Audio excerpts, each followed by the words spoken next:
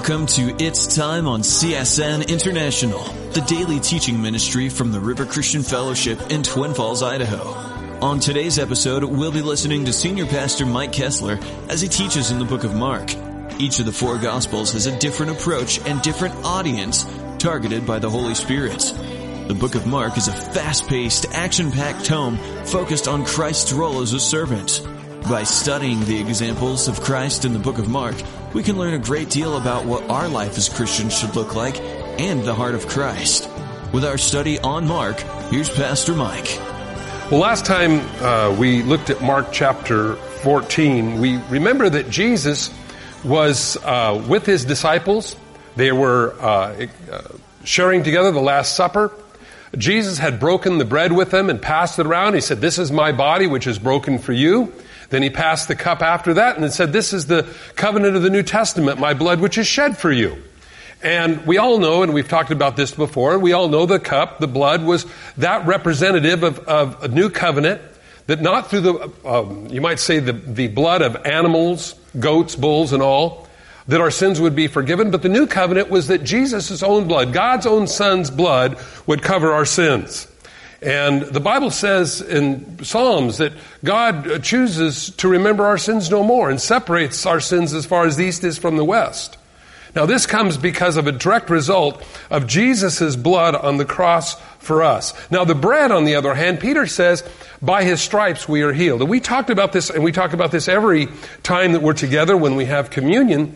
The significance of that is that we're triune beings. We are created in the image of God. If you go back to the book of Genesis, they said, "Let us create man in our image." And so just as there's a Father, Son, and Holy Spirit, so you as well. You're a body, you're a mind, and you're a spirit. And we know the troubles that we get into when those three do not align.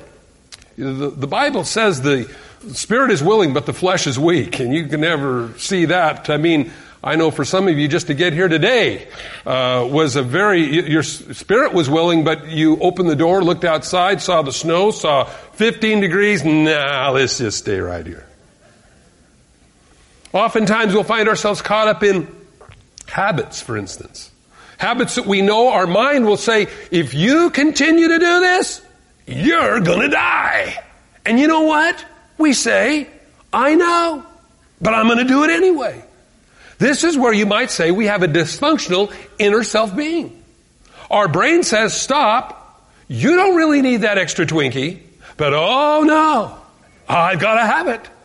And have you ever done this where you go to the smorgasbord, again, and your brain says, the red light is on, stop, or you're going to start over. And it's like the little thing on the turkey that pops up and says, you're full, stop now. But we go through the line again. We don't always do what we know we're supposed to do. This is the problem, friends, that we find in a lifestyle that unless we continually bring it to the Lord and surrender our will to Him, we find ourselves doing things that we don't want to do. And so the Bible says, Jesus said, "This is my body which is broken for you." He broke it, He passed it around to His disciples. And I realized that being a triune being, a body, mind, and a spirit, I at different times in my life need different things on a daily basis healed. And so Paul tells the Corinthian church, when they would eat of the cup in an unworthy fashion, and that unworthiness wasn't the people that were eating of the cup. The unworthiness was that you didn't discern the reason that Christ's body was broken for you. He says, for this reason, many are sick and dead among you. Because the medicinal purpose of Jesus' body being broken was not, you might say, honored. And so therefore the people remained in their sinful condition, their dying condition. He said, this reason, many are sick and dead among you. So Jesus now breaks the bread with His disciples, passes the cup around. Notice we find in verse 26, and when they had sung a hymn, they went out to the Mount of Olives. Friends, this verse is very unique in the Jewish mindset. Because after communion was done, they sang a hymn. Probably Psalms 113, maybe 118. This is a common psalm that would be sang. And what's also very interesting here, that's pretty normal in the Hebrew mindset. They would have Passover, and this is what this is all about. And it was celebrating, really, that time in which God divinely delivered the children of Israel from the oppressive slavery hand of Pharaoh in Egypt. And we remember that they had cried out for years for a deliverer. God sent them Moses. They failed to recognize him the first time. So Moses hightailed it out, hid on the backside of the wilderness for 40 years. God, through the burning bush, sent him back. He went to Pharaoh, said, "Let my people go." We know the story, the plagues, the 10 plagues that came, until finally the last plague, the 10th plague, God sent the death angel through the land. Now the idea was, and God expressed to Moses and Aaron, that what was needed to be done is you take a lamb on the 14th day of the month. This is found in Exodus 12:6, by the way, if you'd like to know this. You might want to write this down because you're going to find something very amazing about Exodus 12:6. On the 14th day of the month. Now, according to Hebrews, their day did not begin like the rest of the world's did. Our day begins at midnight and goes to the next midnight. That's one day. But that's not the way the Hebrews saw things. Their midnight, you might say, when their day began, was sundown. That began the next day. But for the rest of the world, it was the day before. You follow me so far? So where you might say they celebrated the killing of the lamb on the 14th of the day of the month, the rest of the world saw that as the 13th day of the month. Guess which day the death angel passed through the land of Egypt? Tells us. Friday the 13th. And now you know the rest of the story. I think it's really amazing to me that people are always scared of Friday the 13th. That was the day of the children of Israel's deliverance. And yet the world goes, "Oh, Friday the 13th. You better believe it if you're one of the followers of Pharaoh." But for the children of God, that was the day of their freedom. But you see, again, the Hebrew day began, their 14th began at sundown on the 13th. Now, what's so amazing here is that when it says, and they had sang a hymn, they went out to the Mount of Olives. Now, this is something very unusual because, see, the whole idea was they would kill the lamb, they had the Passover feast, they would then put the blood on the lintel and the doorpost, and they stayed inside their house under the blood, lest if they went outside, they would not be under the blood and the death angel would kill them.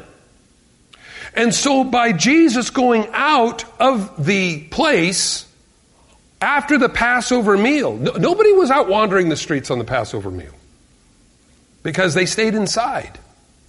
That was part of the, you might say, the remembrance of Passover. And so they stayed inside. But because Jesus was the Paschal Lamb to take away the sins of the world, they didn't stay inside. And as a matter of fact, we find here they went out, sang a hymn, and went out to the Mount of Olives. Then Jesus said to them, "All of you will be made to stumble because of me this night. For it is written, I will strike the shepherd, and the sheep will be scattered." This is found in Zechariah 13:7. And this is a statement saying when the shepherd is struck, because the leader is gone, the sheep will scatter. But then Jesus goes on and says this, "But after I have been raised, I will go before you to Galilee." Now, this is very specific because Jesus says exactly where he's going to go after he's raised. He says, "You'll see me there in the Galilee." And by the way, that's where he caught up with a good percentage of his disciples as well. But Peter said to him, and I think this is interesting, "Even if all are made to stumble, yet I will not be." Don't you love Peter? Don't you see a lot of yourself in Peter? "I'll save you now." I mean, that's kind of the way we are. We have a bigger concept of ourselves than what's really real. We have good intention, but oftentimes we fall short on delivering what we say we're going to do. Now, I think this is amazing here because Jesus understands our frame. What I mean by that is Jesus understands what our composite is, what we're made of. The Bible says we're made from the dust of the earth. Now, I don't know how much you expect out of dirt, but thank the Lord, He doesn't expect too much. That's why the Bible says it isn't that you chose God, God chose you.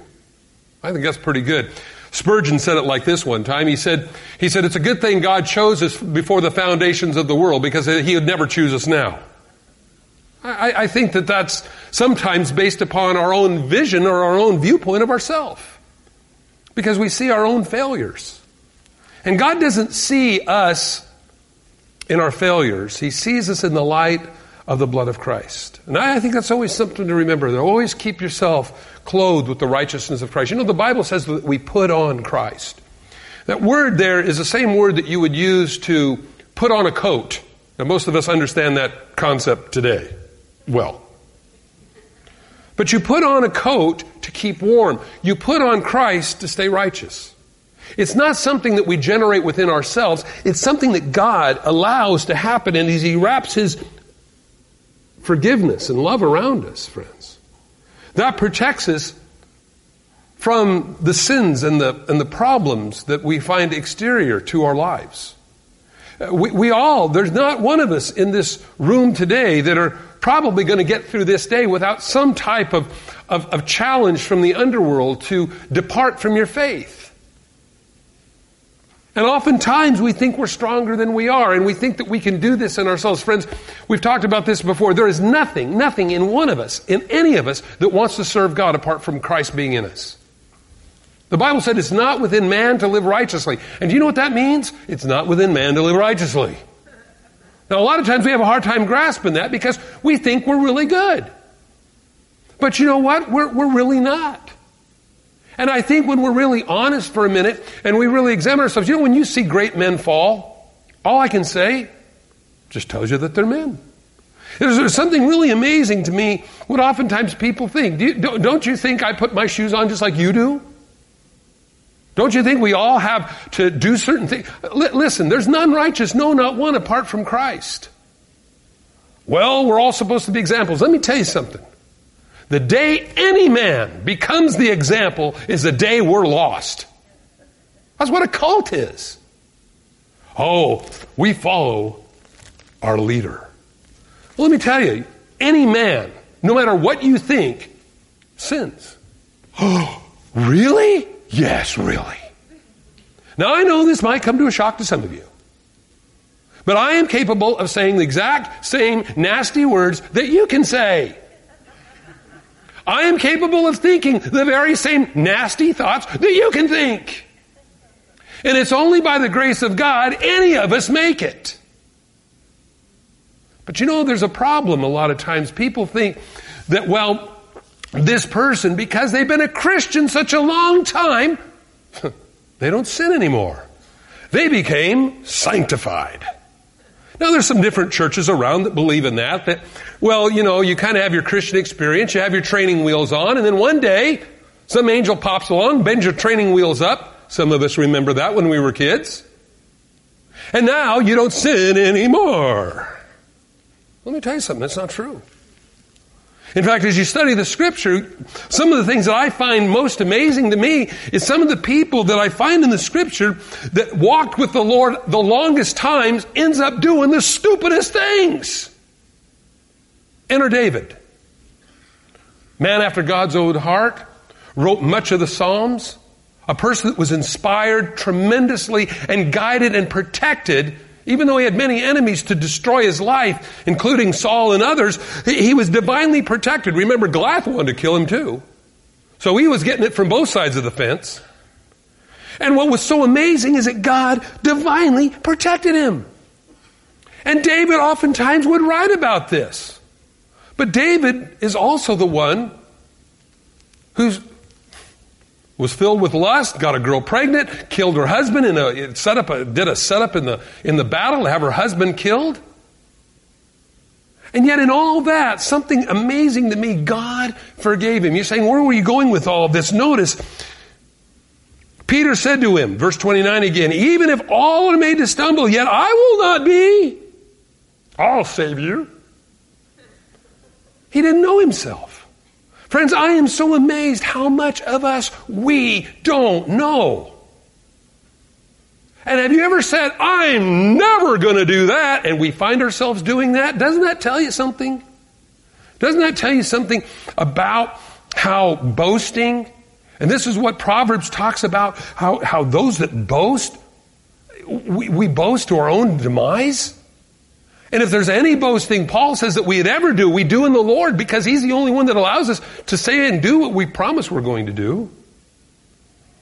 And Peter said, even if all are made to stumble, yet I will not be. And Jesus said to him,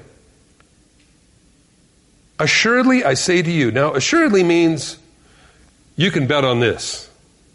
He said, assuredly I say to you that today, even this night, before the rooster crows twice, you will deny you know me 3 times. Now friends, this is very significant, because here it records the cock crowed twice, not just once, as we find in some of the other Gospels. And what's significant about that is this. Have you ever been convicted? Well, if you're a Christian, I know you have. And something else that I found, have you ever noticed in the conviction of God working in our life? Now, if you're not a Christian here today, you're going, say what? Well, you'll figure it out. But if you're a Christian, you know what I'm talking about. Where God will say, oh, God, I'm going to go to the party now. It'll be just fine. God goes, oh, that's right. I'm going to go anyway. It'll be all right. I'll witness to somebody. Yeah, that's it. Yeah. Have you ever, am I the only one that this happens to? Not that I go around going to parties, but I'm just saying. Whatever it might be. I believe the first cock crow, when Peter was in the process of denying the Lord, you would think, hey, you know, it's funny. I've already denied the Lord once or twice here, and I just heard a cock crow. What was that just a couple hours ago? Jesus said something about a cock crow, me denying Him. But by the cock crows twice, Jesus said, you'll deny you know me 3 times. How much, friends, we don't know who we are. Now this ought to terrify each one of us. To not know who we are. Have you ever said, I would never get into drugs. I'd never go get drunk. I'd never become an alcoholic. And you find yourself at the end of a needle or some other behavior that you know is destructive to yourself. And you go, gosh, God, how'd I get like this? What happened here? We don't know us. Friends, the Bible says the heart of man is desperately wicked above all things. He said, who can know it? Now He's saying, who can really know what you're like inside? Friends, we see this. Have you ever thought about your thought patterns sometimes? Man, I think about mine, I go, whoa, thank God for God's grace and mercy. But you know, when we look at this, we realize something. We think we're bigger than we are. You know, we believe our own newspaper clippings, you might say. We begin to think of that we're a legend in our own mind. And so He says, assuredly I say to you, listen, this is the way it is. That today, even this night, before the rooster crows twice, you will deny you know me 3 times. Verse 31. But Peter spoke more vehemently, and he said, if I have to die with you, I will not deny you. And they all said, yeah, that count me in too. Count me in too. Count me in too. Do you see this, how this is? Do you relate with any of this here? Have you ever seen yourself saying, I'll never do something, and then you find yourself doing it? I'm not going to gossip anymore, and then we find ourselves gossiping. Or, well, I'm not going to steal anymore, and then we, okay, they won't miss it. And we go through this kind of self-justification thing, friends. We don't know us. Now what's so amazing to me, friends, is this. You want to know about the love of God? This talks about it. Jesus, when I've been raised in the Galilee, let's go back to verse 28. I'll go before you in the Galilee.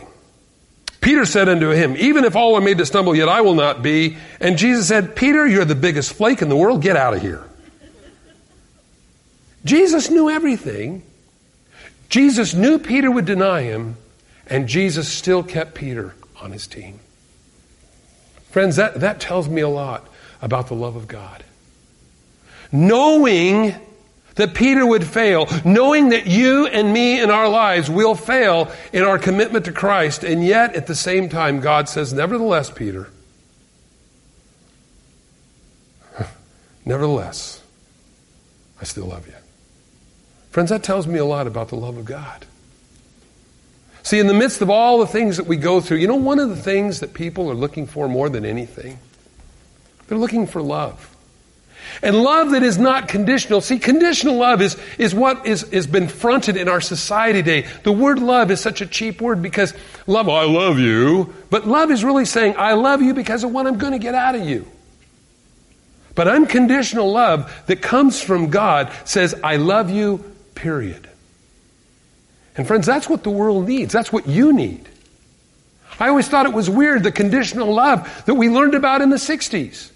The Beatles said, all you need is love, and then they broke up. What kind of love is that? Well, think about it a minute. We need love.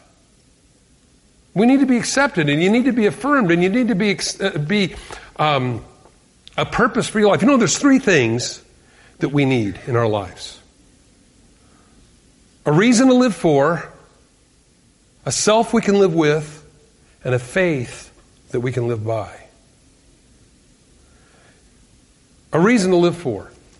If you don't have a reason, the Bible says where there's no vision, the people perish. A reason to live. What is your reason to live? Now, this is something that if you're not a Christian here, I've had a little bit of talk to us, the brothers and sisters in the Lord. Now, this may be for you that maybe you're not a Christian. If you're not a Christian here today, my question to you would be, why do you live? What lights your fire? Why do you get up in the morning? Oh, to make the big bucks. Okay. And then have you ever driven past the cemetery? Ooh, you can get a bigger tombstone than the guy next to you. Oh, I'm impressed. Then you need a self you can live with. A self you can live with. Man, that's hard. Because you gotta have some satisfaction in your soul. Otherwise, you're always trying to plug something into your life to give your life meaning and definition. This is what we talk about when we come to Christ. When we say, have you repented and came to Christ? People go, what does that mean? Stop doing all the things I like to do and start doing all the things I hate to do? That's not what repentance is. Repentance is where we cease to define life our way. That's Pastor Mike Kessler on It's Time. If you've missed any part of today's episode, I'd like to inform you that we offer It's Time for free as a podcast download in the iTunes Store.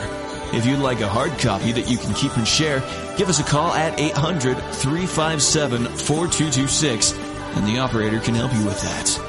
Don't forget, It's Time to Grow. Pastor Mike's book on the Christian walk is also available completely free for you by calling that toll-free number I just mentioned.